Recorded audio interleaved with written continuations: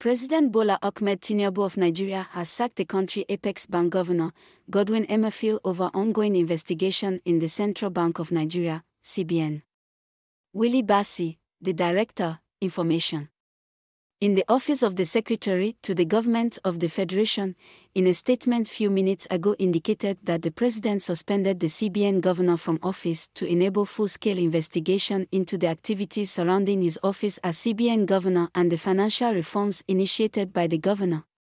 Sources close to presidency said the suspension was a diplomatic and democratic way to sack the CBN governor from office. Godwin Emefiele was appointed by the then-President Goodluck Jonathan. He remained in office and served throughout the 8 years of President Muhammadu Buhari. Willie Bassi in the statement said the President directed Godwin Emefiele to hand over the affairs of his office, the Deputy Governor in charge of operations, with immediate